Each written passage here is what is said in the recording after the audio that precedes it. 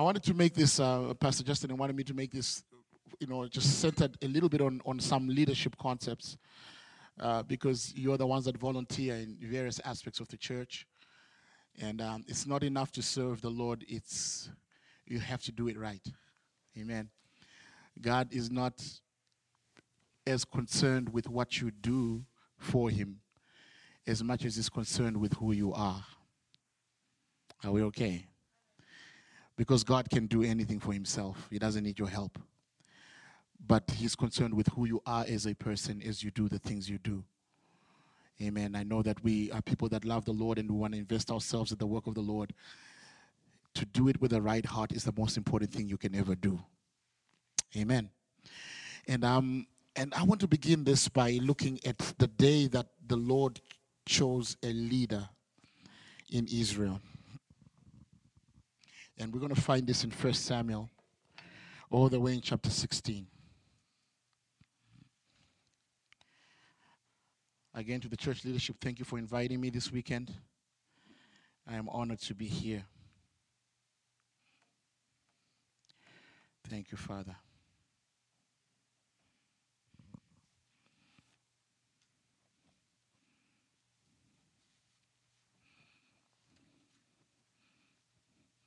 And in fact, before we go to that, I want to go to chapter 13, rather. 1 Samuel chapter 13.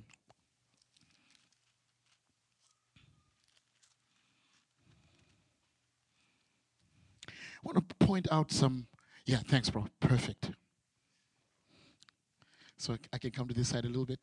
Cool. We can move the pulpit to the side there, and then we should be all set. Nice. Amen. Thank you all for sitting in one side. It's a miracle. It's a miracle. I was preaching at the citywide meeting in Dallas. I think it was PYCD years ago. I'm going back, I don't know, 7, maybe 8 years ago. And we were in the Eisner Center. And the Eisner Center does not have a split in the middle. They have one section in the middle, and then a section to the side, and a section to the left and to the right. So I wanted to see how people were going to react, because of the way our sitting arrangement, women on one side, men on one side. So I watched to see what was going to happen. And you know what? All the sisters arrived, and they went to the far corner. And all the brothers arrived, and they went to the far corner. And I had a place that could seat several hundreds in front of me, and it was empty. Nobody was sitting there. They literally split into two sides of the building. And I had to ask them, listen, can you stop that? God will not be offended if you guys sit together. Amen. God is okay with that. So I'm glad that we can all sit in one section. It's important. Everything is through. Well, anyway, so we're looking at 1 Samuel chapter 13. And let me give you a backstory of what happened. In this particular instance, when we go to 1 Samuel chapter 11, the Lord chose Saul to be king in Israel. Saul was a young man who was a choice son of a man named Kish of the tribe of Benjamin. Saul was chosen by God because Israel had asked the Lord, give us a leader like all the other nations. So the people had asked for a specific leader. What must this leader be like? I just gave you the answer. Give us a king like the other nations. Because a lot of people don't know why the Lord chose the tallest man in the land. We know he chose the tallest man in the land because when Moses had sent spies on the other side to scout the land of promise, they came back with a report that told us about the stature of the men in the land of Canaan. They were what? Men of great stature, meaning they were tall individuals. They looked grand. It was a land that the Bible says was full of giants. It means that there were people that's why when the people asked the Lord, give us a king like the other nations, the Lord used the same system that the other nations used to choose a king. He found the tallest man. Saul was not just taller, he was a head above everyone else. It was like choosing Shaq to be king, right? Or Dirk, sorry. Amen. Where he's taller than everybody else, so that was a qualifying, his stature qualified him to be king. Because the kings, the people of the land, the Israelites, wanted a king like all the other kings in the land to go before them to march in battle. So they chose the strongest, tallest guy they could find. But now it had come time where this young man, after he became king, then the Lord had asked him to do something. The man of God, Samuel, said to Saul, he says, I want you to wait for me. And I'm going to come and join you after several days. And I will make a sacrifice together with you. But wait until I get there. Saul had just won a battle against an army that had marched against a region called Jabesh Gilead. He went in there, the anointing of God was upon him. He performed a mighty victory in battle. So now he was feeling very good about himself. But the man of God had told him, I want you to wait. I will be there after several days. Wait until I get there and you and I shall make an offering together. But Prophet Samuel was saying, I will make the offering. Well, Saul waited, and it looked like Samuel was not coming. And he waited, and it looked like Samuel was not coming. Then he noticed that the camp of Israel, some people would begin to go to their own homes. We've been waiting. This man of God is late. Because he's late, we're just going to go home. So because Saul was so concerned about how people felt about him, he was very concerned about, I'm going to lose the people. I'm going to lose the influence over the people because people got impatient and some began to leave and go home. He rushed and he took a sacrifice, and he made a sacrifice he was not allowed to make. As soon as he sacrificed that animal, Samuel showed up. And Samuel says, why are you doing this? Did I tell you not to wait for me? He says, I waited, but you were late. He says, so? I told you to wait. He says, well, the people were walking away from me. That means what? He was okay with violating a law of God as long as he got to keep the people. It was showing the kind of leader that he was. There are a lot of people that end up in leadership because people like them. People liking you is not what qualifies you for leadership. It's God choosing you. Because if you are the type of person that, your popularity gets you a spot in leadership, then you've got to stay popular to keep your position. Can I please share this as emphatically as I can? The democratic system that is used in the world was not designed by God. It is a world system. God raises up leaders by choosing them. Not because many people think that they can. Because you know what I noticed? Whenever you go by popularity, you let people become political. People begin to learn how to gain people's attention. That's what Absalom did against David. You see, what Absalom did is that as people would come, he began to win some people over to his side by political popularity. And one day he rose up against his own father and says, well, the people are with me because they like me. And as a result of that, he got banished. He banished his father out of the kingdom, but he ended up losing his own life. Because people's popularity is not what qualifies you for leadership. It's God's choice that qualifies you for leadership. So I have to say that right off the bat. Because when you lead right, you're not always going to be popular. Amen. But when God has chosen you, God will give you the results. There are a lot of people that don't like to not be liked. They feel bad when people don't like you, and then it forces you to try and then do the little dance to win people's, so that they can be more amenable to you. The minute you go that route, you're on your own. God is no longer with you. You are now working the human system in order for you to get popular. The sin of Jeroboam, the young king that God chose and gave 10 tribes to Jeroboam. After Solomon's death, because Solomon in his heart had walked away from the Lord, he started following the gods of the wives he married. The Lord split the kingdom into two. He gave 10 tribes to Jeroboam. He gave only 2 tribes, meaning the tribe of Judah and some of the Levites were given to the house of Judah under Rehoboam.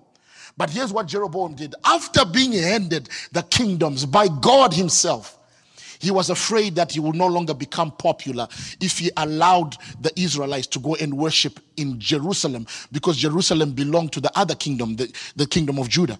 So he was afraid that if people go to that church, they might end up liking it there and moving there.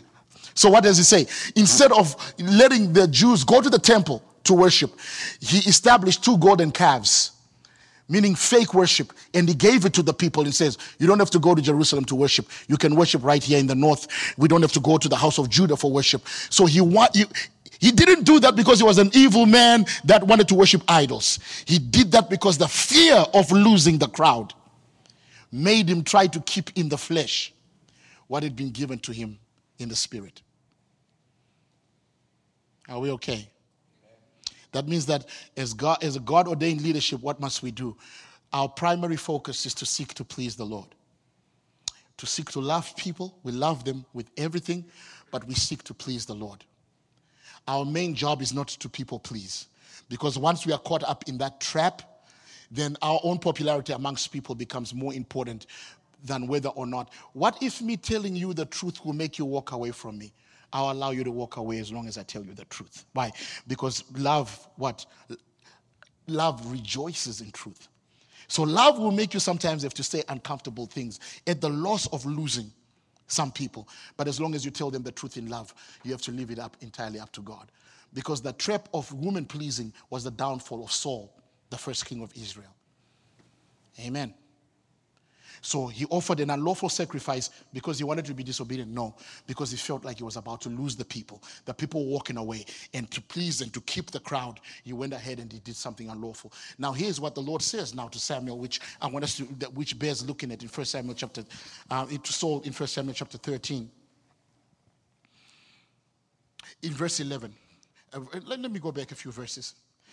In verse 9, so Saul said, bring a burnt offering and a peace offering here to me. And he offered the burnt offering. Now it happened as soon as he had finished presenting the burnt offering that Samuel came. And Saul went to meet him that he might greet him. And Samuel said, what have you done?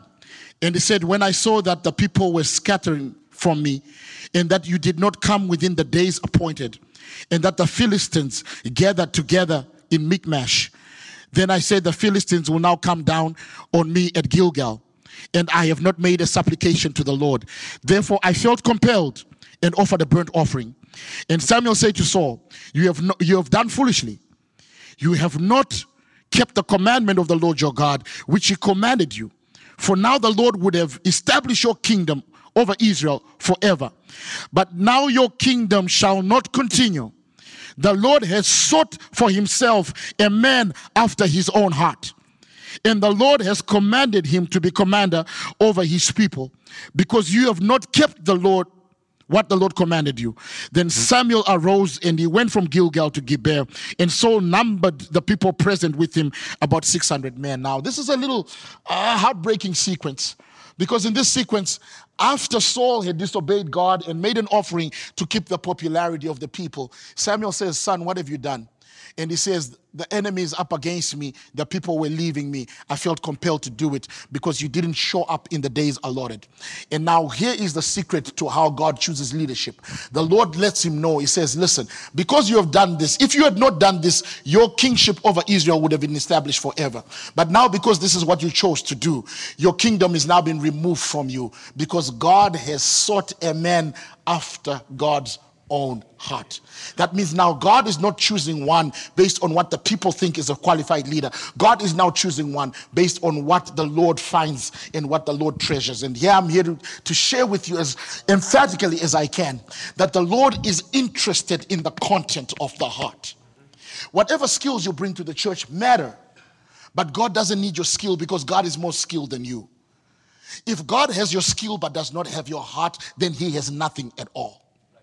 More than just your service, it's your attitude with which you serve that the Lord is most interested in. I've seen people that acted like they were obeying God, and they did that with a sour mood, and that did not qualify as worship before God, because it's the quality of your heart behind your work, and it's exhibited in several ways that I hope we can be able to look at. So again, here's what I want you to say. What I want to say as clearly as I can.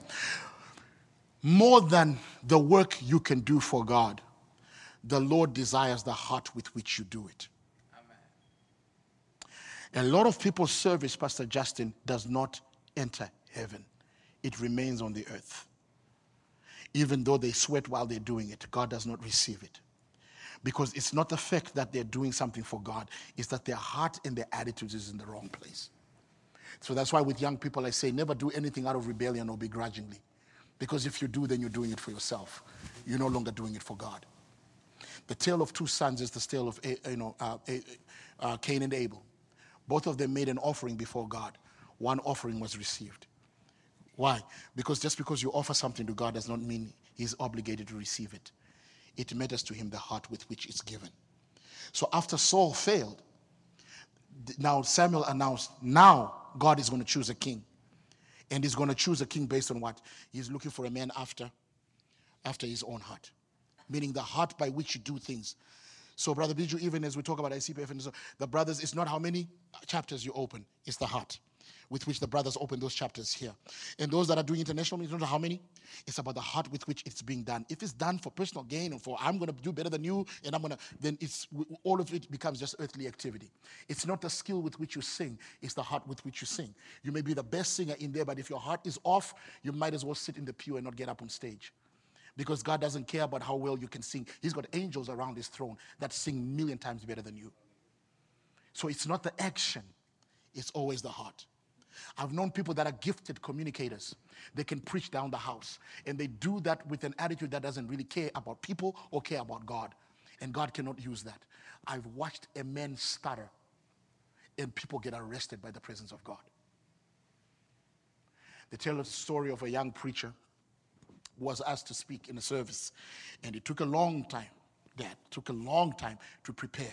And he was on there. He got up and he presented this wonderful presentation. It was great oratory. It sounded good, but the people were not moved. And they asked an Apachan, an old gentleman, to get up also and spoke. And he spoke very simply. And there was not a dry eye in the building. Everybody was weeping before the Lord. And the young man went to the old man and said, "What did I do wrong? I preached, I used examples, I did everything. It sounded good, but the people were not moved." And the old man says, "Son, it's always a matter of the heart. God is not so crazy about your gift because God is more gifted than you. But the one thing that the Lord is looking for, that only you can give to him, is your heart." What kind of a heart is the Lord looking after? A heart that is a heart that has a posture of humility. What is humility? Humility is a form of brokenness that can only be a matter of the heart. Humility is not you acting inferior. Humility is a condition of the heart. That's why the Bible says, "Humble yourself therefore in the sight of the Lord." And what will he do? He will lift you up. That means that the Lord hid promotion. Your promotion is hidden in what? In an act of humility. When you humble yourself down. You humble yourself in the sight of the Lord. I remember a young minister coming up to me, and he wasn't even a minister at that time. He was just some kid, in the youth group that says, "Well, Pastor Felix, this church, they're putting my gift down. They never give me a chance." And I said, "As long as you talk like that, I wouldn't give you that chance either." Why? Because I can already see that your heart is in the wrong place. Why? I'll never muscle myself to a position to preach anywhere. I don't have to. You invite me, I'll come. You don't invite me, I'll stay at home. Because I learned a long time ago, it has got nothing to do with that. The Lord can bring a little kid, 2-year-old here, and can accomplish greater things with a 2-year-old than with an old preacher who's full of pride. So once that lesson is learned, then guess what? Lord, I'm available. I didn't that, David. But if you choose to use me, you can use me. If you choose not to use me, it's okay. I'm available, is all I can be. So I don't get offended. Even like what I said before, Pastor Justin, if you had invited me here to preach, and you felt last night, the Lord says, "No, don't let him preach," and he gave you that word, if you decided to speak, I would not have been offended. I would have sat down and I would have taken notes. Because at the end of the day, what's the most important thing? Is that God is glorified. It's not there to build a platform for me. It's not there to present an opportunity for me. It's got nothing to do with any of us. If you don't understand this about leadership, you have no business operating in a leadership capacity. At any time, the Lord can hire you. And any time he can put you in the game. At any time, he can bench you. It's his choice. Well, I don't like, because, why don't I be the one to lead this? Because you're saying that. Because as long as that's a problem for you, you sit down. Are we okay? The best lesson you can learn in leadership is a matter of the heart. When you lead from the heart, the Lord multiplies your effectiveness. Multiplies it. What is Saul saying? So Saul is saying, well, I had to make a plan because I'm losing the popularity of the people. And you will see the same sin take place in Saul in chapter 15 of the book of 1 Samuel. The Lord sent him on a mission to fight against the Amalekites. Who are the Amalekites? The Amalekites are the group that when Israel was coming from Egypt under Moses, they stopped Israel from passing through their land. Moses went to the Amalekites and said, sir, can we please, our people are hungry, they are thirsty. I promise you, we will not touch any of your fields. We will stick to the road. But will you allow us to pass through your land to go to the land of promise? And the Amalekites said to Moses, if you pass through our land, we'll attack you.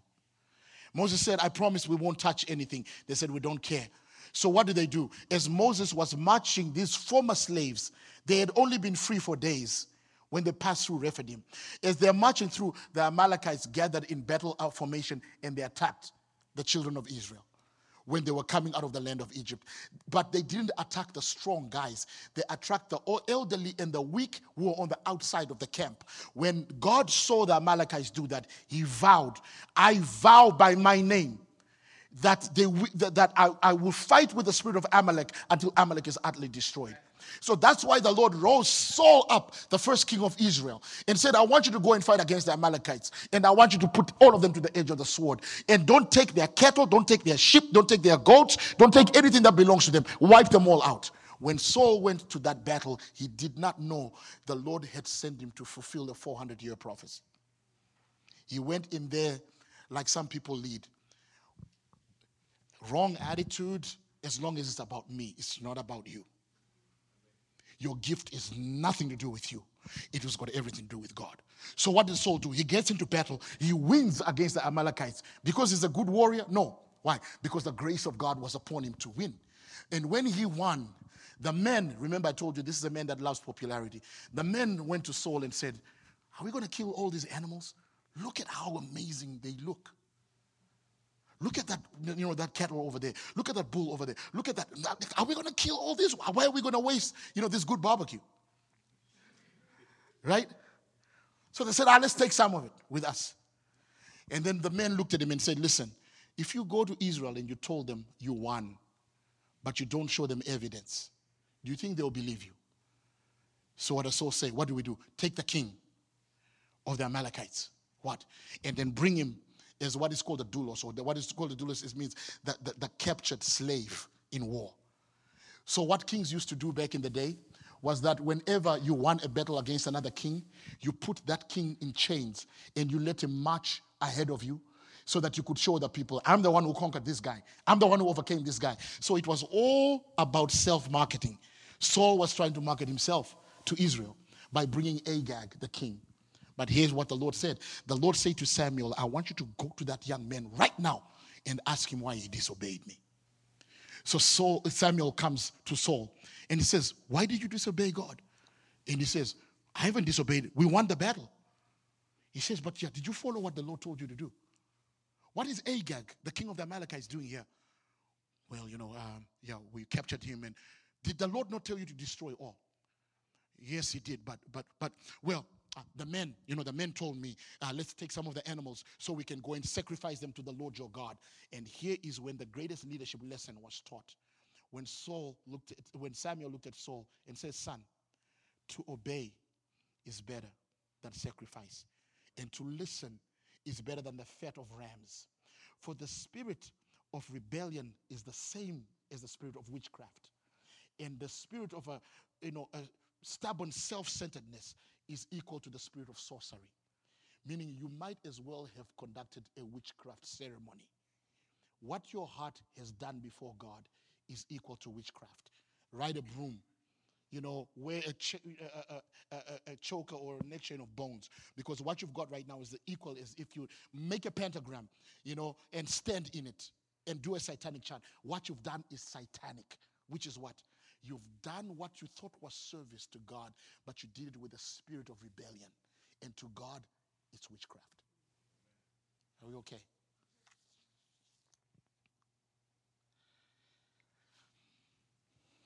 If at home, the parents ever ask you to do something, when you're, okay, fine. Have you ever done that? Witchcraft. Fine, I'll do it. You know, one of the pictures that typifies my childhood. How many of you guys have seen this being passed around on YouTube? Is this kid lying in bed, right? And his mom keeps calling him. Da, da, da, da, come over here. And eventually goes, ah! And he goes up there and he throws his. Have you guys seen that clip at all? That was Felix as a child. Yes, I obeyed, but I yelled and I punched the wall. The silent yell, because if your mother, she didn't need to hear. If she heard it, you're in real trouble. So, this woman, and God doesn't take that. My whole point is this. It's not enough that you do things in response to obedience. It's your character and your attitude as you do it. A lot of people have a rebellious streak in them, so they do God's work with a rebellious attitude. And to God, it's equal to witchcraft. God is concerned about the content of your heart, meaning the content of your character or the content of your attitude as you serve Him. But you already know that, right? You're like, tell us something we don't know, Felix. I will. But let's just talk about what you already know. And what you already know is this. It's not enough what you do for God. It matters to God. The attitude with you do it. What is more important, preaching or being an usher? What do you think? Preaching? How many say preaching is more important? But here's what I'll tell you. Do you know that they say for every church that the average person that visits a church decides in the first 10 minutes if they're going to come back to the church? What happens in the first 10 minutes? Have they heard the preaching? Have they heard the worship? Who have they met? The usher. So what if you have a bad morning that morning and you come to church and you're grumpy and, well, they asked me to usher and somebody's walking in for the first time. They drove into a strange drive-through. They don't even know, is this a church or is this a little building that used to be a McDonald's? And so they drive all the way. What is this little building sitting on 10 acres? Why don't they build a bigger one? I'm trying to prophesy here. Amen. Anyway, so they drive in here, right? And the first person they meet at the door is talking to their friend who they haven't seen in 3 days. And they don't break eyesight with their friend. And you walk in, you don't know where to go. And they just look at you and they're, in the Mavs, and this, oh, did you hear? Yeah. I think that there's, is coming back to, and they're talking about the Cowboys, you poor things. And you're ignoring a person who's right there, right? And then you're like, oh, you got to give them the bulletin because you're Asha. Hi, how are you? Yeah, thank you. There you go. And you know what? And that person just takes that and they've already decided, okay, I'm not coming back here. And the preacher hasn't even preached it. Can I tell you what's more important? The most important function in the church is whoever the person first meets when they come into your drive-through. They have the most important ministry in this church. Do you know who the most important person is in a business? For some of you that are business owners, it's not the CEO. Nobody hardly ever meets the CEO. The most important person in your business is your receptionist. Because if your receptionist has an attitude, it doesn't matter if the CEO is a heart of gold. Do you know what is the secret of Chick-fil-A? So with Chick-fil-A, right, it's not the Chick-fil-A sauce. It's not the Polynesian sauce, as much as I like that. The secret to, let me tell you this about Chick-fil-A. On a per capita basis, they make more money than any other fast food franchise, but they're completely closed on Sunday. They don't make any money on Sunday, but they still make more money than McDonald's and all of these on a per capita basis because they learned something. They learned that their most important employee is the first employee you talk to. Have you seen how courteous those kids are when you go to a Chick-fil-A? They treat you like your family, right? Hi, sir, how are you doing? And we know the drive-through is long, so we're going to come to your car with our little iPad. Right? What are you going to order here, sir? Oh, and they found a way that by the time you get to the window, they already know, that black dude in the black thing, he just ordered fried chicken. That's a joke. You guys are not laughing.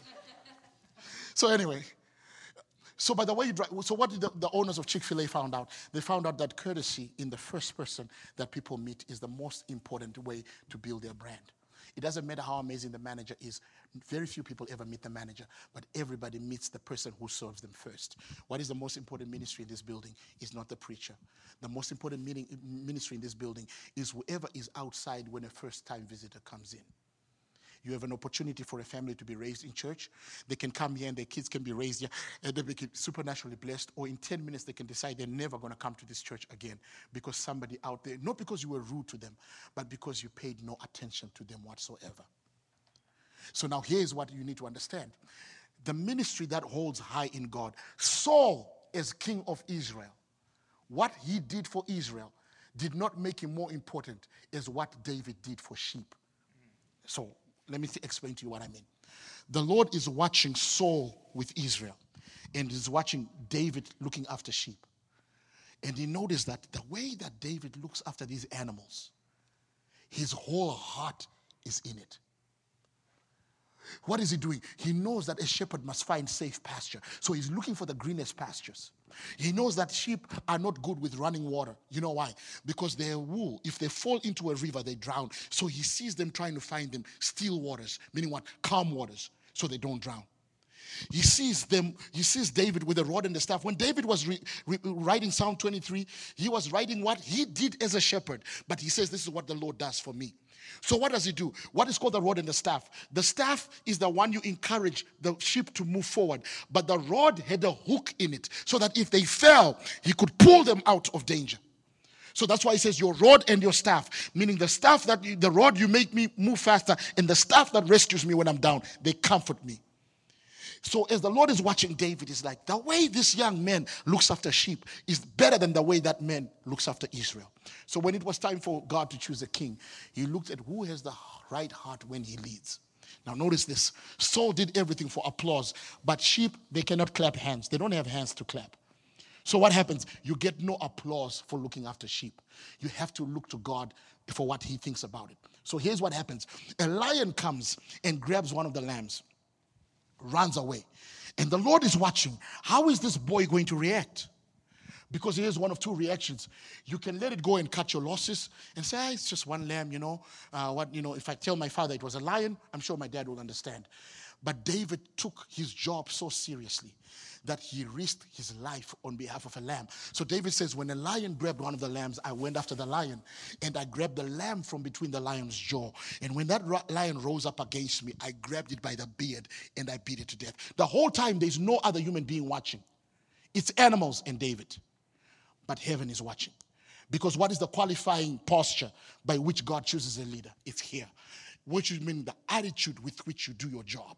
David did the looking after sheep like God was watching every move. And so everything he did was as if to honor the Lord. He risked his life twice for a lamb when he went after the lion and the bear. So when God was about to choose a leader in Israel, he knew exactly which house to go to. He says, I'm going to the house of Jesse. Why? There's a boy there. If you see the way he does his work, whew, he looks after sheep better than most people look after people. I know he can lead my people well. What did that have to do with, his size or his stature? It didn't matter. He was one of the shortest people in his father's family. The Bible says he looked like a youth. He was ruddy, he's small. He looked unimpressive in as far as his physical stature was concerned. But the stature of his heart moved heaven because of the attitude with which he did the things he did. What's the most important ministry in this church? It's the person who cleans the bathrooms. Why? Have you ever been to a church with a dirty bathroom? I have. And what? And that was the last time I ever went there. Why? I'm not going in that mess. If you all cannot even look after your own bathrooms, what am I coming back? But it shows that if you cannot take care of the little hidden things, it means that your heart is not in the right place. So what happens? A person walks in here, walks in the bathroom is absolutely filthy. They decide, I'm not going to bring my kids to this because it's just unsanitary. They don't ever come back to that church. Did the pastor's preaching have anything to do with whether or not the church grows? No. It's always the point of first contact is the most important ministry in any church. The first person they meet, the first place that they go. So for that uncle, that auntie, or that young person that comes in early and just decides, you know what, I'm just going to make sure that the bathrooms are clean and that they have everything in there. You've probably done more for the kingdom of God than a person that is singing up on stage or a person that is working any other logistical work in church. And it was a small little thing to you, but it was a great thing in as far as the kingdom is concerned. Are we okay? It's all a matter of the heart.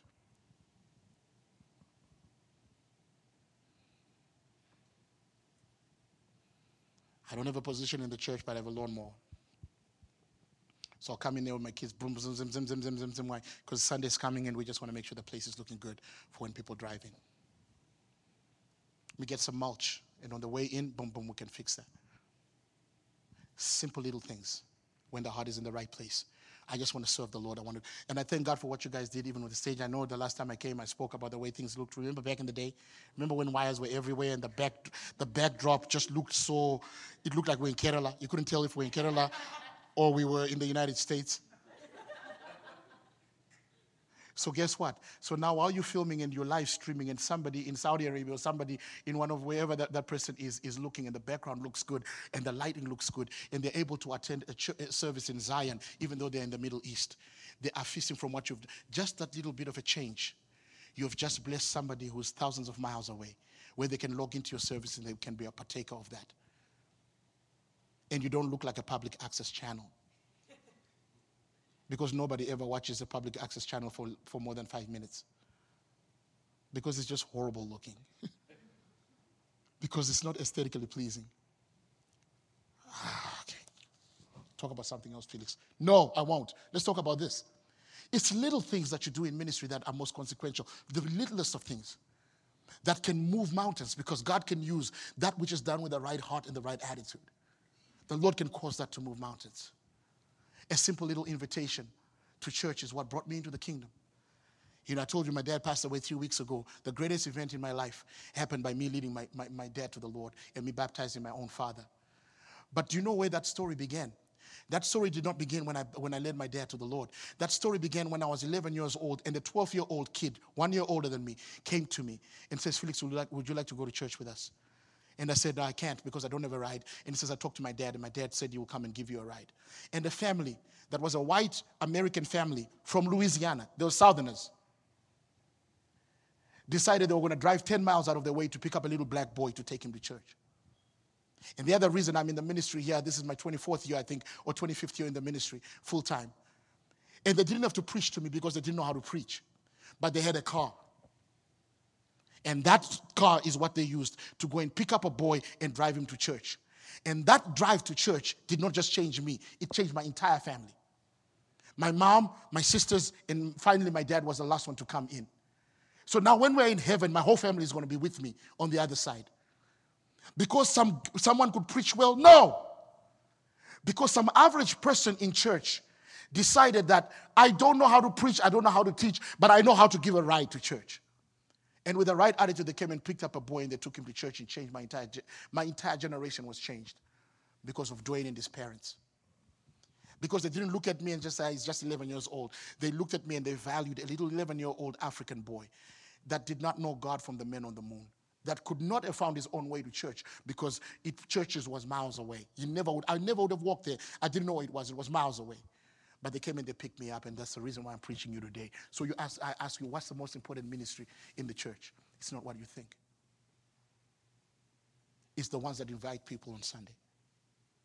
It's the ones that say to their kids, hey, listen, your friends, your little friends that you're in school with that don't have a ride, let them know that if they need to come to Sunday school, we've got VBS coming. Let them know if they need a ride to VBS, we'll go and we'll pick them up. It's the person that comes early and makes sure that the bathrooms have their toilet paper and that they're looking clean and sanitary. It's the person that understands that if I'm in that parking lot, I'm a missionary. Why? Because for that person that is walking in here, maybe their background is Muslim, maybe their background is Hindu. The Hindus and the Muslims have one thing in common, and all Asians particularly have one thing in common. They're very sensitive to hospitality. They're less sensitive to how well you preach. They're more sensitive to whether you treat them hospitably or not. Because most of the ethnicities, including Africans, they hold hospitality in high esteem. So what do? You strategically place yourself in the parking lot. You drive into this building, you look to the left, you look to the right. If you see common faces, you already know, hey, how are you? How was your week? If you see a new face you've never seen before, you go walk up to them, hey man, brother, what's your name? I've never seen you before. Oh, it's my first time. It's your first time here? Well, come in and let me introduce you to Pastor. Pastor Justin, this is so-and-so and their family. They're new in town. Okay, wonderful. Hey, listen, you don't have to sit by yourself. Come sit with me and my family. And I also anticipate you probably need to know where the restrooms are. Let me show you where the bathrooms are. This is the men's and this is the women's. And we have a program for the kids, and that's the room that they're in. What have you done? The preaching hasn't started, praise and worship hasn't started, but you've probably just won another family for the church. Because you took time you could have spent talking to people you already know to serve people you didn't know. So I ask you, which is the most important ministry in the church? And half the time it's not hard, half the church thinks. You don't need a position for that. You don't need to be on the board for that. You don't need to be a member of a committee for that. You just have to be a person that understands when I drive into the house of God, I'm a minister, and Sunday, I'm in evangelistic mode. We are reaching the kingdom of God. So I'm aware. So what is the long-term dream that I might have, even for Zion, my brother? Can I just share with you ministries that have changed my life? Simple little things. One ministry that changed my life, and I utilized this, was that I attended a service that was run by a man by the name of Rob McFarlane. Rob McFarlane was a youth pastor for Hear the Word Ministries, and he held a little conference on Saturday in Harare, which was the capital city. And here's what happened. I went to that meeting on Saturday. Then early Monday morning, I drove all the way back home. I lived 250 miles away from that place. And when I arrived at home on Tuesday, early Tuesday morning, there was a letter from Rob McFarlane saying, Felix, I'm glad you came to join us on Saturday. It was wonderful having you. And all I asked myself is, when did they mail that letter? I was just there 3 days ago. Do you know that hit me hard? That they acknowledged my attendance to their meeting within 2 days of me getting home. A letter was there. So you know what I learned with our church as we're planting a church, Pastor Justin? I learned that when a visitor shows up, part of what I had is I was very strict on this, is that whenever we had first-time visitor information in the church, we wrote a personalized letter with the names of the individuals, and we posted that letter on our way home from church on Sunday. So if they showed up for Sunday morning service, by the time we got to our home, we'd have dropped that letter in the mailbox. Why? Because I learned that when that letter gets to them early in the week, they are astounded how quickly we responded to their coming. Guess what happens? The people we did that to ended up always coming back. Why? Because they didn't remember what I taught. They remember the way they were treated. They just said those guys paid attention. And so what we used to do with a welcome letter, sometimes we'd send them, it was the CD days. Things have changed now. Nowadays you send them a link, But back in the CD days, send them a CD of one of my best teachings, and then just say, hey, listen, we just want to be a blessing to you during this week. God bless you. It was wonderful to have you in our church. But we made sure that we did not go home on Sunday until that letter was already in the mail, because I wanted it to get to them as early as possible so that they might be as shocked to receive it as I was to receive a letter from Rob McFarlane 2 days after I'd left his meeting. Simple things. Simple little things. What is the most important ministry in the church? You'll be surprised. What is the most important anointing in the church? It's the gift of helps and the ministry of hospitality. Because people always remember the way they were treated. They always remember that. Always remember that. So, but Felix, I haven't seen my friends all week, so I want to hang out with my buddies and I want to hang out with my friends, Yeah, you hang out with your friends after church. But when you come to church, hey, what's up? Yeah, Benil, we'll catch up later. Right now, we're on a mission. Why? Because they might have first time, I'm sure there's always a Benil or a Sunil, right? So right now, we have to keep our eyes open in case somebody walks in here for the first time. You young ladies, when you see a person within your own age bracket and they walk in here, one of the most, and I shared this last night, but I have to repeat it, man. I was broken to tears at the ICPF camp in San Diego when a little kid this height came up to me and he asked if I could be his friend. And he asked me, how do I make friends? Because I'm unable to make friends. I don't know how to make friends. Can you please help me? And I'm looking and saying, this kid, he was so earnest. It was just the most beautiful little conversation I had ever had with a little tyke. We're sitting there talking about, So I said, do you reach out? He's tried to reach out to friends in his own group, and nobody wanted to talk to him. Then I had two parents walk up to me, and they said, Pastor, can you please pray for our kid because he's having a hard time making friends? I said, and you all are Christians in a church, and your kid is part of a Sunday school group? I said, I need to talk to your Sunday school teachers. Why? Because do you know what my Sunday school teachers used to say to me? Whenever a new kid came to the church, they were assigned to some of the older kids. We had kids assigned to us. Okay, Felix and Billy, yeah, you get to play with Joe. Nothing. You get to play with Joe because Joe is new. So what we do, we included Joe. Guess what happens 3 weeks later? We find out Joe is not a bad kid. He's actually pretty cool. Now he's part of the family. So they didn't let us organically form friendships. It was intentional. We were made to play with some kids. Because if nobody told us that, what were we going to do? You stick to the ones you already know.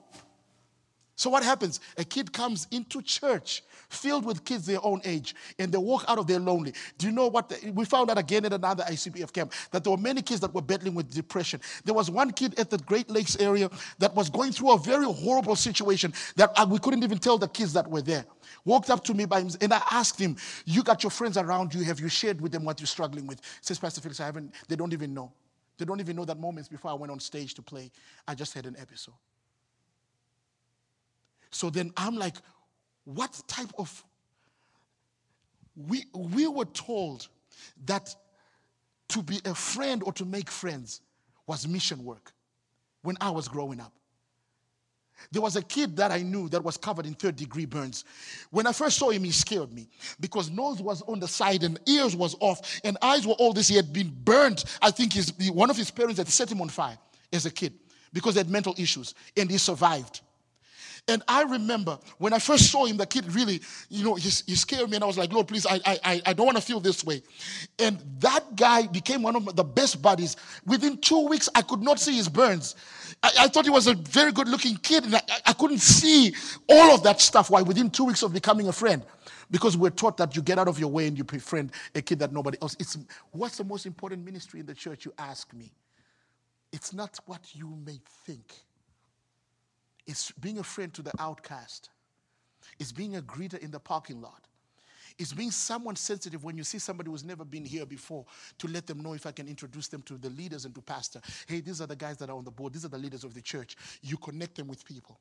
It's, "Oh, you have a kid who's this age. Well, I have a daughter who's this age. Mole, come over here. This is a kid your own age and they're new to church. Can they hang with you and your friends today?" What does the Lord want to do? The Lord wants to grow his house. How does he grow his house? He does not grow his house by what happens on the stage and what happens behind the pulpit. He grows the house based on what happens in the pew. You that show up and sit here, you're missionaries. You're Zion Church missionaries. Don't show up to church by yourself. Make a phone call or two. You know what I end up doing with my youth group, right? Because with the youth, I found out that if you don't get them busy, they'll get busy with stuff they should not get busy with. So usually when I see kids that are getting busy with other things, I'm like, "Oh my gosh, what did I do with them?" I didn't keep them busy enough with the good stuff. So then we decided that, I remember one particular day, and I shared this here before, that I was just looking, "Lord, what am I going to do?" Because I had this kid that was just a problem.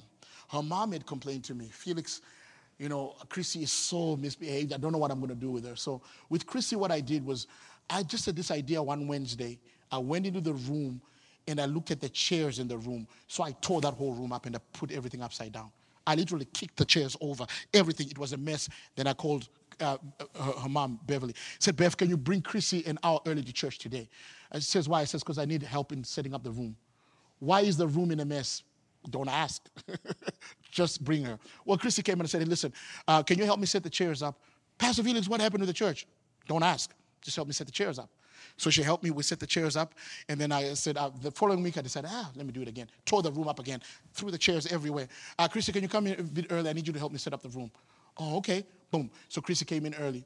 And then she set up the room. So I said, "Okay, fine. Now, can you help me pray over every seat? Because, there are kids coming to youth group today. We want to make sure that every seat is anointed."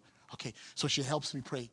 And then before long after that, I decided, there's too much light coming in. And you want to control the light in a room. You guys know that, right? You know that sometimes it's too bright. I'm trying to help you all out. Come on, work with me. Amen. So why? Because for youth meetings, I had these amazing strobe lights that we wanted to use, but you can't use them in a room this bright. And the light was coming in from the window. So I told Chrissy, "Come in early. We're going to put newspapers over all the windows to kill the light coming in from the outside so we can control the light coming in from the inside." Wink, wink. So anyway, so that's what we did, right? And so Chrissy came in and we set this up, and the strobes were looking, and the colored lights that were in there. So it was just, I could see the girl was beginning to change right in front of me because we had given her a mission to do. Then now I decided, okay, fine, Chrissy, I'm going to give you 5 names every Wednesday. I want you to call these names on Tuesday to invite them to youth meeting for Wednesday. So she had 5 names, and here's how I want the phone call to go. You know, hey Sneha, what's up? What you doing? I'm like, I'm cool. How's your week going? The week is going fine. Is there anything I can pray for? No, I'm good. You all coming to youth group tomorrow. You know we're on at 7, right? And whenever a kid says, it's because they were not coming on showing up. They were not planning on coming, right? But now that you've called them, they are committed. Then they're like, what is it? Oh, my mom is working. Well, don't worry. Auntie and so live right across town, and I can call her right now. She can come pick you up. Well, okay. That means what? I wasn't planning on coming. Now I feel obligated to because you called me. So what would happen? Wednesday night, the room was packed. And then I could tell when my callers didn't make the call. Why? We'd get to Wednesday night, and it's half the crowd. So whenever I saw half the crowd, I'll go to my callers because I gave them all 5 names. And I said, you guys make a phone? Oh, sorry, I got busy, Pastor. I'm like, I could tell. You got busy. Why? Because nobody showed up. Why? We found out another ministry was a calling ministry. Meaning what? Before you come to church on Sunday, you make calls on Saturday. And say, hey, we got service tomorrow. You coming? Well, we can arrange a ride if you need a ride. Well, then, the kids would, you can always, church is done by 12. You can always still make, the picnic with the kids. Well, okay, we'll see you tomorrow. Boom, church is full. Callers don't call, churches have empty. Why am I so the question I have is, what's the most important ministry in the church? Not what you think. Why? I can have the greatest word ready for you on Sunday, and nobody shows up. It does no good. And you can pick up a phone and call somebody and bring 5 people that come to church. 2 of those are impacted because of this amazing word God gave me. But I will posit that what you did in bringing them in was greater than what I did in preparing that message. Because if that message had not hit any ears, I don't care how good it is, it was worthless. So what's the most important ministry in the church, you ask me? Not what you think. Are we okay? Let me describe to you what I believe will be the ideal Zion situation. Can I just dream aloud? You guys allow me to do that? Amen. You flew me all the way from Boston. You can allow me to dream aloud a little bit. Okay. So I imagine, maybe because you got enough acreage, I imagine an amazing building right here. It will be more than 1 story, though, because it will have really, really high ceilings. Because you need high ceilings when you can have that major projector thingy with the big projector in there. Because that's always important. Amen. That's a starter kit for cool church right there. Amen. You walk in, it's kind of, the colors in, you got that gray, you got the purple, you got all the stuff you got going on there. But the richer version of that, okay? This is the poor man's version. You'll have the richer version of that, right? So it's really cool and it's out there. The sound is pristine.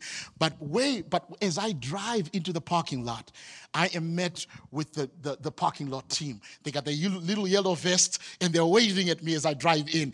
What's up, Pastor Felix? Go on. He said, and they get on their little radios because all of them always have the radio, right? Hey, Pastor Felix, just come in, get the best parking spot for him because it's cool like that. So then I drive in and then I was like, Pastor Felix is over here. It's like, the parking's for you right here. What's up, man? How's things going? Boom. We're going in. And in there, I can hear the speakers are playing some worship music because the band is about to get started. I walk in church and I can see people just walking around because they're all into this thing. The worship team is behind there and it's getting ready. But as soon as I walk through the door, I've got greeters that just love on me.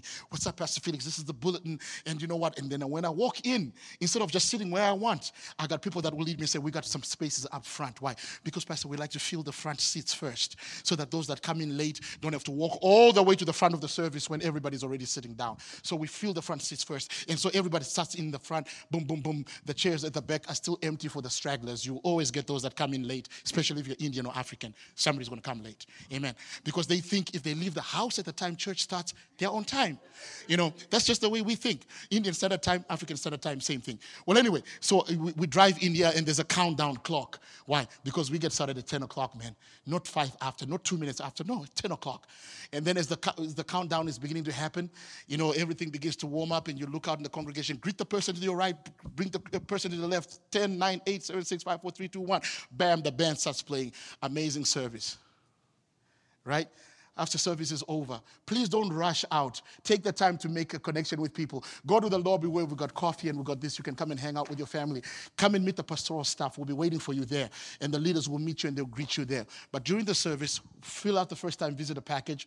And you know what? We got a gift for you in the gift store. Your pastor has his latest book. And Brother Biju wrote his book on, how to start chapters of ICPF in all other cities. So we have the books in the bookstore. Come on up and come and hang out with us. Don't rush in and rush out of church.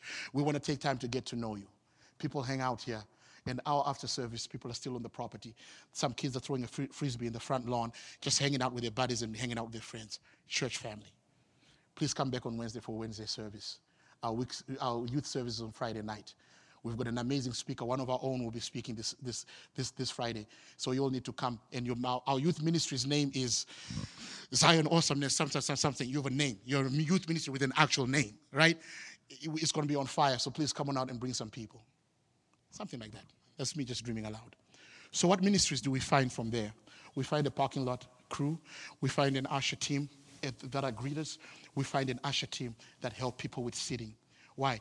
I've been in services where I've walked in and instead of trying to find a spot for myself, I would rather sit in the back and have one, because the last thing you want to do is to disturb what's going on, right?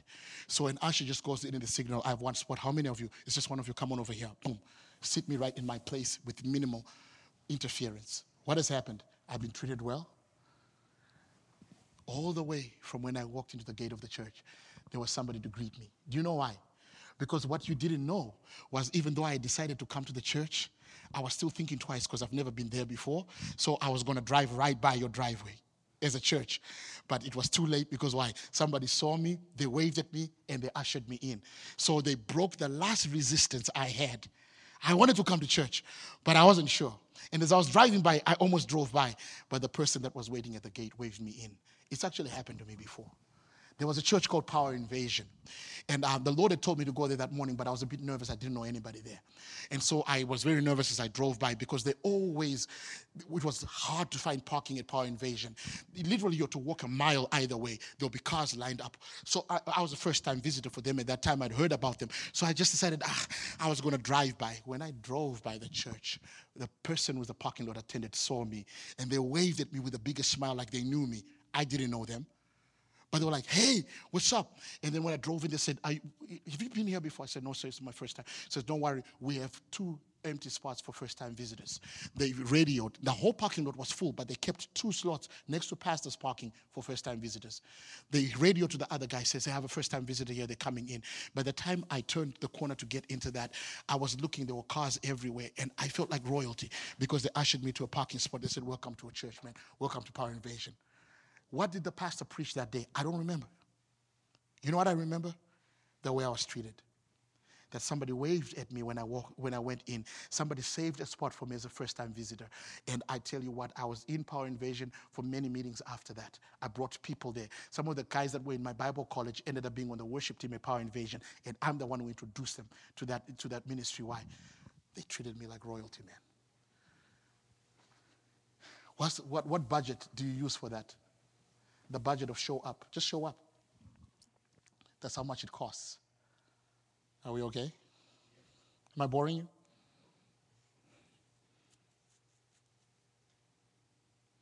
A tale of two churches. The church that I grew up in, I was telling Pastor Justin this. The church that I grew up in was, my pastor was Bishop Tudor Bismarck. To this day, I think he's the greatest preacher I've ever known. He's a powerful man of God. But we were not the biggest church. You know what was a bigger church? It was a church that was pastored by Pastor Tom Deschelle. And I love Pastor Tom, wonderful man of God. But I actually listened to a sermon he preached one time that he took from another preacher. Not the main points. Everything. The opening, like literally, like he memorized a preacher that I know was in San Antonio, was a major preacher during those days, pastor of a church in San Antonio. He took every point, including the jokes. But what he didn't know is I had listened to that message over and over again. So a third of a way, I'm like, this sounds like this preacher's sermon. And then he made the joke. I'm like, but that one told this joke. And he told the joke. And it was like he took everything. So his greatest gift is not preaching. His greatest gift is not teaching. When my pastor could preach down the house, but we stayed small, we stayed underfunded. The only difference was this, though. When you went to hear the word, which Pastor Tom Dushel, it was run immaculately well by teams that knew that whenever the church met, they were on mission. What do I mean? It means from the time you drive into that place in Africa to the time you sit down, you feel the spirit of hospitality. You are taken care of by strangers. You are given a place to sit, and you just wonder, my goodness, why are these people so, what does it feel like? It feels like you drove into a Chick-fil-A after visiting Wendy's, and you're looking at Wendy's and saying, first of all, the food is horrible. Second of all, it was just grease and bacon. And then on top of that, I was treated not well at all. And then I go to this place. I am greeted by wonderful people. They are courteous. They walk in like they're actually happy I'm there. I've been to a church where they're like, oh, yeah, bulletin. Almost as if to say, you could have skipped here, bro. I would not have minded. My life has not been measurably changed by you showing up. So just get your bulletin and walk in. And I've gone to other churches where strangers shook my hand and I felt the love of God in them. And I wanted to stay a little bit longer. So here's what happened. Here the word grew. They established one of the best ministry campuses we have in my country. Is Pastor Tom Dushel and his pirated sermons. And here was my man of God, a prince amongst preachers. And we always seem to struggle to maintain momentum. The two differences between the two was not the quality of the preaching or the quality of the worship. We used to worship, man. We used to sing until, my goodness, until heaven came down. It was just that one was administratively sound. So now our ministry has changed under Bishop Tudor Bismarck, because one thing I learned about my pastor is he has a learning curve. A learning curve is one of the most powerful things you can possess as a leader. I'll give you guys an example with David, then I'm going to come and make my point. What was the problem of Saul? The failure to adjust. Why? You made a mistake. So what do? Say, I'm sorry, and make amends. What did Saul try and do? Qualify his mistake. Argue for the sake of his mistake. Well, it's not my fault, it's the men. So he always gave excuses but never changed. The story of David and the Ark of the Covenant goes like this. Let me give you the story real quick. What happened is that during the time of Eli, the Ark of the Covenant was captured by the Philistines. Remember that one of Eli's sons, his wife was pregnant, and she gave birth when the Ark was captured. And she called the name of that son what? Ichabod, which means what? The glory has departed. Right? So what happened when the Ark of the Covenant, what is the Ark of the Covenant? It is the box that represented the government in the presence of God. It was captured by the Philistines. Do you know what the Philistines did? The Philistines were hit with tumors, right? They were covered in tumors. So they decided, take the Ark of the Covenant back to Israel. But how did they decide to take it to Israel? They took cows and got not oxen, but cows, meaning milking cows. Right? That were literally, they had calves, so they were milking. Then they put yokes on cows and put the ark on a cart. And they said, if these cows follow their instinct, they'll still stay in Philistia close to their calves. But if it's of God to return the ark, they will go against their instinct and go toward Israel. So what happened? They put the ark on this cart, and what did the cows do? They went back to Israel. In spite of their calves crying for them, they went against their instinct. So now here's what happened. The ark is then taken back by Israel, and it's put in the house of a man called Aminadab, where it stays for 20 years. Right? Stays 20 years in the house of Aminadab. Now David wants to bring the Ark of the Covenant to the city of David. So what is the thing? How was it transported last time? Oh, it was cows. So what does David do? He decides, let's do oxen instead. So he takes oxen and takes it from the house of Aminadab. Aminadab had a son by the name of, starts with a U and a Z. Uzzah. Come on, you guys.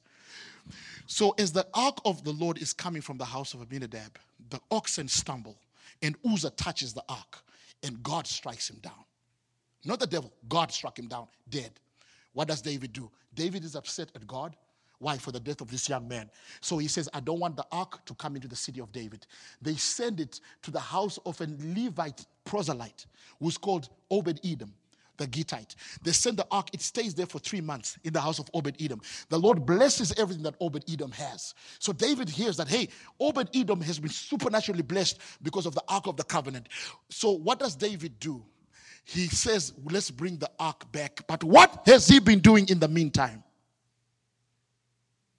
Because the last time you tried, it failed. Why are you trying again? What was David doing in the meantime? He was researching. What was he researching? What went wrong the first time? What is he showing? An ability to adjust by virtue of learning. What did Saul have? A fixed mindset. What does David have? A growth mindset. What is the difference between the two? One learns from his mistakes but maintains them and justifies them. The other learns from his mistakes and he makes them right. So David has done the research, and in the research he found out, the law says the ark is not to be carried by animals. It's supposed to be carried by the priesthood. So then David goes to the Levites and said, we did it wrong the last time. Why? We had no business putting the ark of God on an oxen drawn on a cart drawn by oxen, which you guys should have carried it. So what does David do now? Now with the new information based on research, meaning what? He has learned something he didn't know before. He goes to the Levites and says, guys, you have to consecrate yourself to carry the ark of the Lord on your shoulders. When the Levites do that, the ark goes all the way into the city of David, and David dances before the ark as it comes in. Now, I'm giving you the example of my pastor. We are in the process right now of building a 10,000-seat auditorium in Zimbabwe.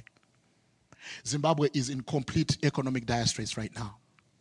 We don't have a currency of our own. So how did that amazing preacher that could hardly attract a crowd, what has happened now that he's in a place where in the down economy is building a 10,000-seat cathedral, is because one thing I learned about my pastor was that he learned from everywhere he went. So he knew what he was weak in. What was he weak in? He was weak in processes that build healthy churches. So what does he do? Everything he learned from T.D. Jakes, everything he learned from Mike Hayes, things that he learned from, Pastor Bishop Hurd, things that he learned from, Joseph Garlington, he began to implement the strategies in our church. And our church, my home church, began to get more and more solid. What he was lacking in administrative skill, he found a way to learn that. And once he mastered that, the church is now in a growth spurt where we're having a 10,000-seat auditorium in the worst economy, one of the worst economies our nation has ever had. And it's well-resourced. This cathedral is going to be built in no time. Why was I giving that as an example? I was giving this as an example is that in order for you guys to maintain what you already had here at Zion, just keep doing what you were doing. Why? Because whatever you were doing is what built the house you have. But we want something different, Felix. We want to grow. Yeah, I know. So what do we have to do? You have to learn to make adjustments. But what if people don't like him? You got to learn to love him, hug him, but you have to keep doing what is right in order to make that. The changes have to happen. The way you do certain things have to happen. Aesthetics matter. Amen. Are we okay? This is not the best lighting you can have in this house. This is the lighting you can have in your house. Except I've been in your house. Listen to me. I've been in your houses. So I know a lot of your houses, you're better lighting than this. You look and say, that one, I can never have that in my house, brother. No, that is so 1982, But you have it in the house here. Amen.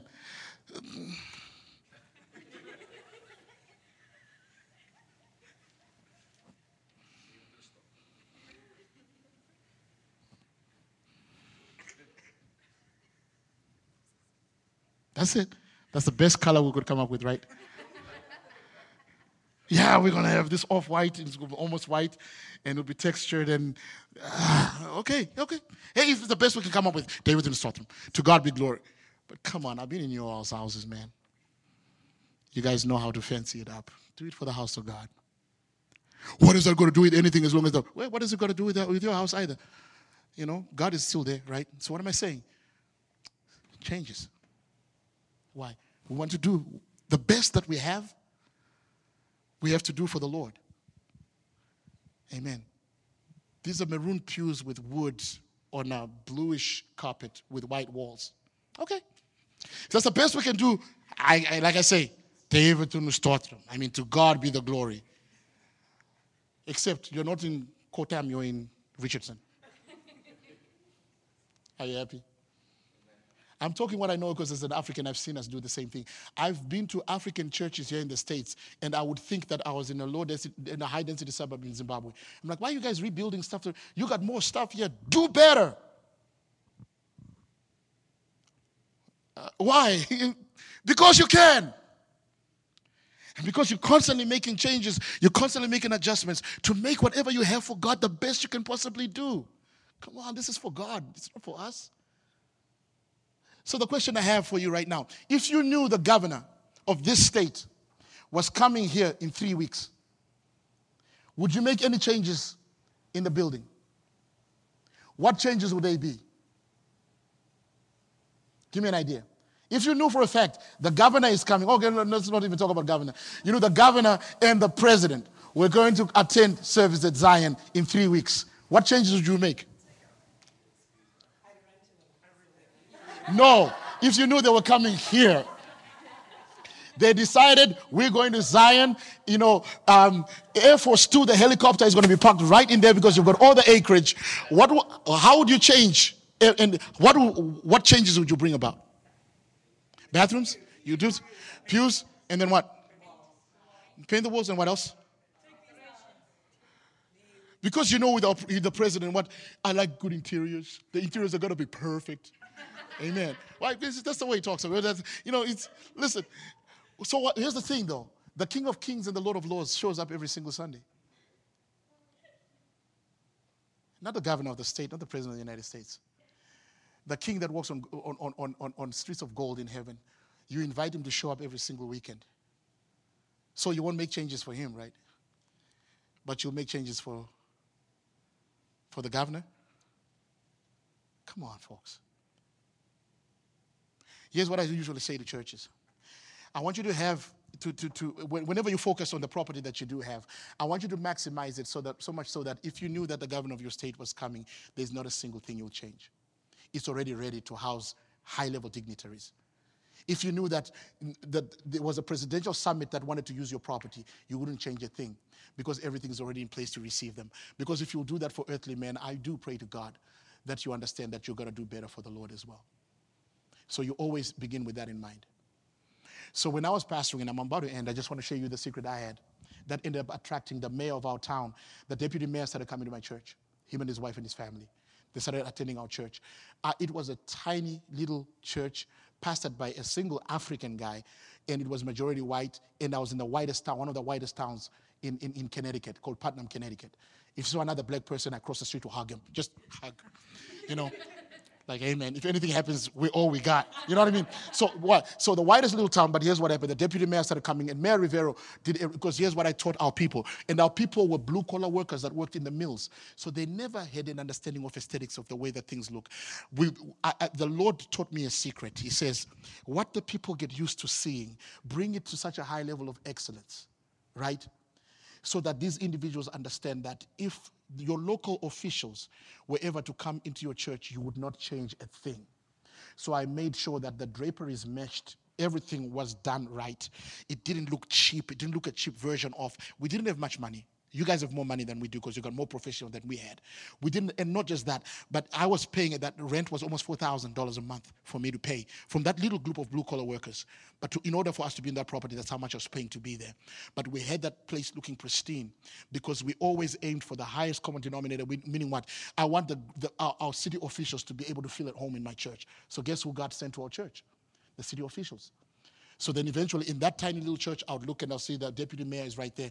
Whenever I had a need in my town, we could call the mayor's office and tell Mayor Rivero, I need a parking lot opened up because I want to do a kids program in the center of town. Guess what the mayor would do? They'll open up a parking lot of public property and allow us to preach there and to do music there and to use city power and city everything all on the way because we established a relationship by what?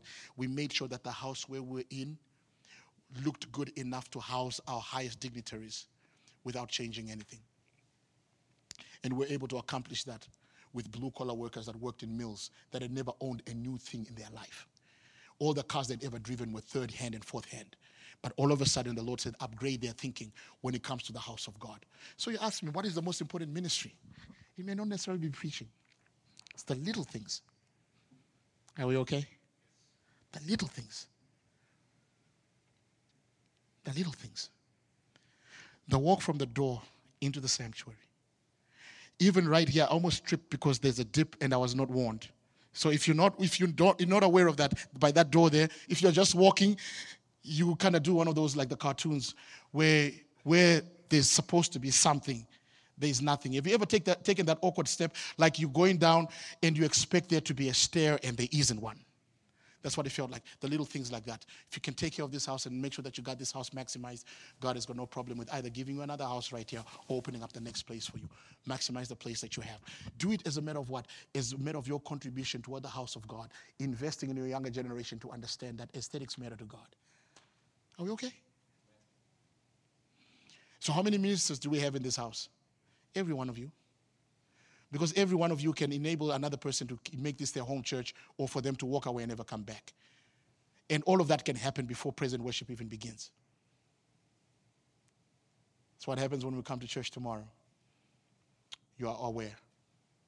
If you park a car and the person next to you, you've never seen them before, get out there, greet them, walk them in, show them where they can sit, tell them the order of service, introduce them to the leaders of the church, let them feel at home, let them know where the bathrooms are, and make the bathrooms look and smell nice.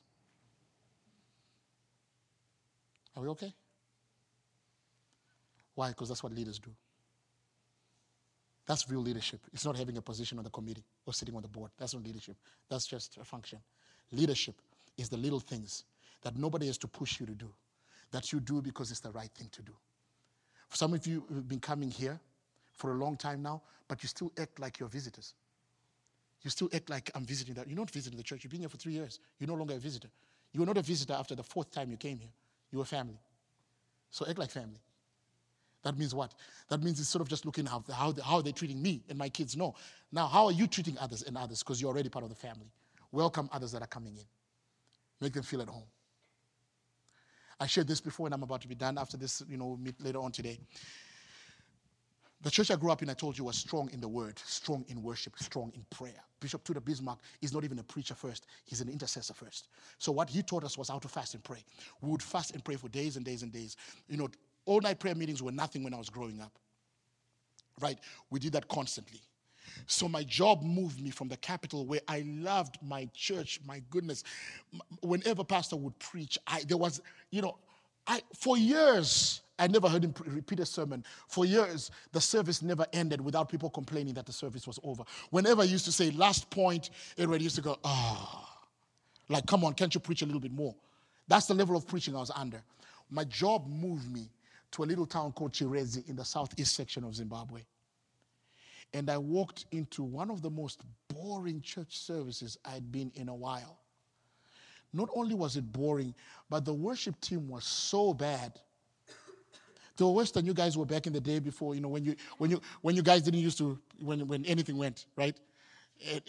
Tambourines, guitar, drums, everything, back in those days. You know what I'm talking about, I was here. Let me tell you this. It was worse than that. But, so I sat during praise and worship, and I looked at the drummer, and my eyes were like, bro, if you cannot keep a beat, what are you doing on stage? Because he was playing something. No, he was enthusiastically playing something. It's just not what everyone else was playing. So he's out there and he's rolling, and I'm like, it's good. I sat there. God is my witness. And I said, thank you, Jesus, for this opportunity. I know I will not come back here. I can handle a lot, but I can't handle this. Watch this. So as soon as service was over, when you're praying, please let this end. Let this torture end right now. Jesus ended. Fix it, fix it, fix it. So anyway, service is over. And I got up and I took my stuff to walk out of that church and never come back. And as I'm walking out, I get a pat on the shoulder and I look, and there's this gentleman and his wife, Chris and Sandy McCleary. They say, hey man, we've never seen you here before. What's your name? I said, my name is Felix. He says, what you doing in our church, in our town? I said, I'm from the capital city. I'm from Harare, and my job moved me here recently. Oh, you moved into town? Do you have any friends? Do you have anybody in town? No, it's just me. He says, okay, welcome to our church, And do you know who that guy was, that Chris guy? The drummer. The very guy I was trying not to come back to that church for. He's the one who came to greet me, him and his wife. Beautiful couple, wonderful couple. They said, what you doing for lunch? I said, I have no plan. He says, and you got no family. He says, you come in to have lunch with us. That was it. 3 years later, I was assistant pastor of that church. They got me out of the secular into my first full-time ministry job. I was hired by that church. The question is, what were you doing in that church where there's a drummer that cannot hold a beat? How did you end up staying for 3 years there? Because before I left that building, a couple walked up to me and they connected with me. Said, they asked my story. Where are you from? What brings you to town? And when they found out who I was, they didn't judge. They didn't even know I was as skilled as I was in the things I was skilled at. They just said, come on and, you're part of us. They said, where do you live? At that time, I wasn't even living in town. I was living 25 kilometers away in a little town called Triangle, which was, so they said, you know what, we have a home group in Triangle. Let me give me your number and I'll connect you with my folks from there. Guess what? The owners of the guys that ran the home group in Triangle gave me a call. Hey, Felix, we got your name from Chris and Sandy McCleary. They told us you're new in town. We meet every Tuesday. You want to come over? Come early and have dinner with us. Went and had dinner with them. 3 years later, I was a pastor in that church. Because of the preaching? No. Because of the praise and worship? Oh, heck no. Because of what? Because somebody just connected with me and they loved on me before they knew that I was a drummer in my old church. And not only could I take over the drums there, but I could train the drummers. Not knowing I could play 3 different instruments. They loved on me before they knew the skill I brought. I ended up doing all of that plus for the church. I worked as their children's minister. I became their youth minister, and I was the senior associate minister in that church. I did a lot of wonderful things for them. I almost took all my ability and my years of training away with me until somebody connected with me and loved on me. How many skilled people come to our church every Sunday and they leave without anybody ever talking to them? Was Chris the pastor? No, he was just a drummer that couldn't keep a beat. What about the pastor? Pastor Jeff Rogers, I only met him weeks after. But it was just, did Chris do that because he thought he was a leader in the church? No, he just saw a new face and he loved on a guy. He was a white dude. I'm a black guy in a church where racial tensions were still high in my country. They showed me love and respect. I stayed in that church and I brought all my skills to benefit that house because of one person reaching out to me in love. So the question I have is this. If the church is not growing, I'm not looking at the pulpit. A wonderful word comes from here. I'm looking at the pew and I'm asking myself, are you guys hospitable?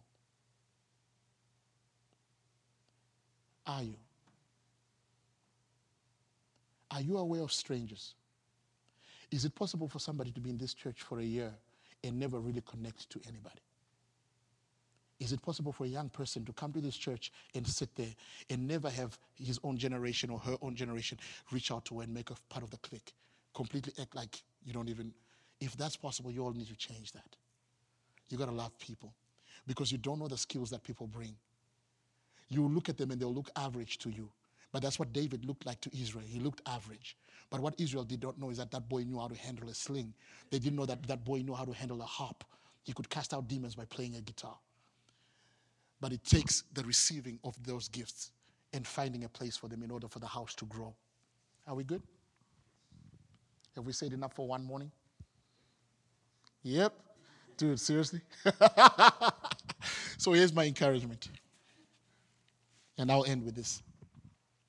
Who are the leaders in this church? It's all of you that showed up on Saturday morning. Do you need a position to exercise leadership authority? No? What is real leadership? It's not having a position or having a say or having a voice. It's taking care of the little things.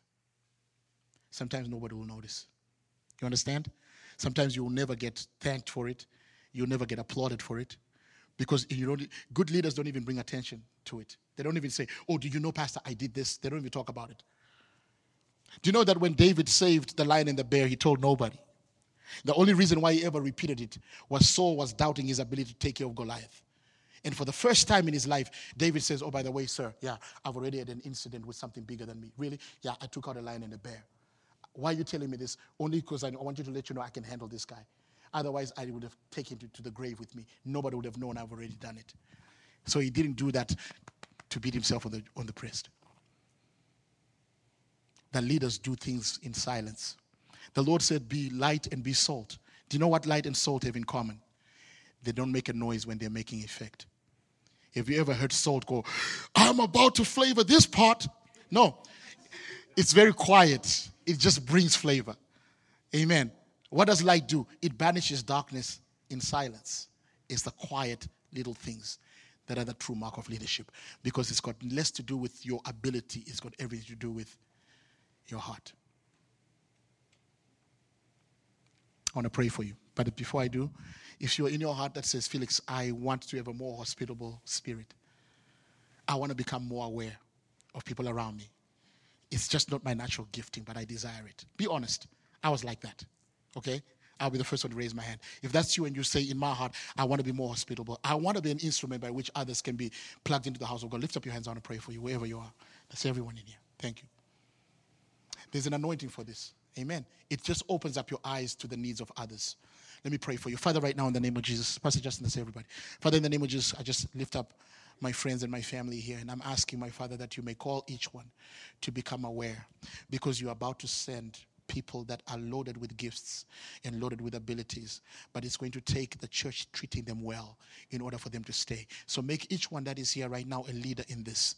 Make us people that are hospitable. Make us people that love on people. Make us people that are welcoming to others. Make us people that will love on people as they come in. Father, I pray that we may be that church.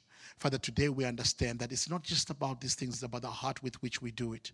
And Father, I pray right now, my God, that we want this to be a church where the chief of police in Richardson will attend church here. He'll bring his family here. He'll bring his kids here. Father, that our local, councilmen and our eldermen, Father, in City Hall, Father, will bring, this will be their home church where they come to be raised up in the things of God.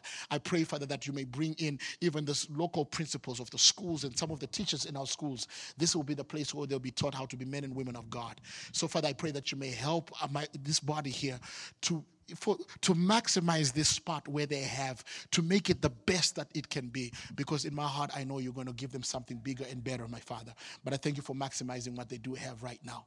I pray that, my God, this church may be a standard bearer, Father, for other churches in the area, other Malayali churches in the area, that this is how ministry is done, this is how the house of God is conducted, so that the people that walk in here will be loved. They'll be loved, they'll be cherished. Their gifts will be established. Their children will be raised in the admonition of the Lord. I thank you for accomplishing it, for doing it for your name's sake. We dedicate this church, its staff, we dedicate every functioning member of this body to you and for the work of the kingdom. For we ask all this in the name of Jesus, and we all say, amen. That means our ministry starts tonight.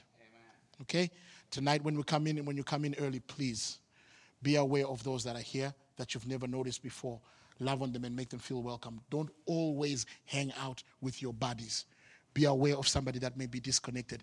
May it never be said of anybody that goes to this church that they are unable to make friends. May it never be said about Zion Church, because somebody in Zion is going to reach out and love on them. Amen. God bless you.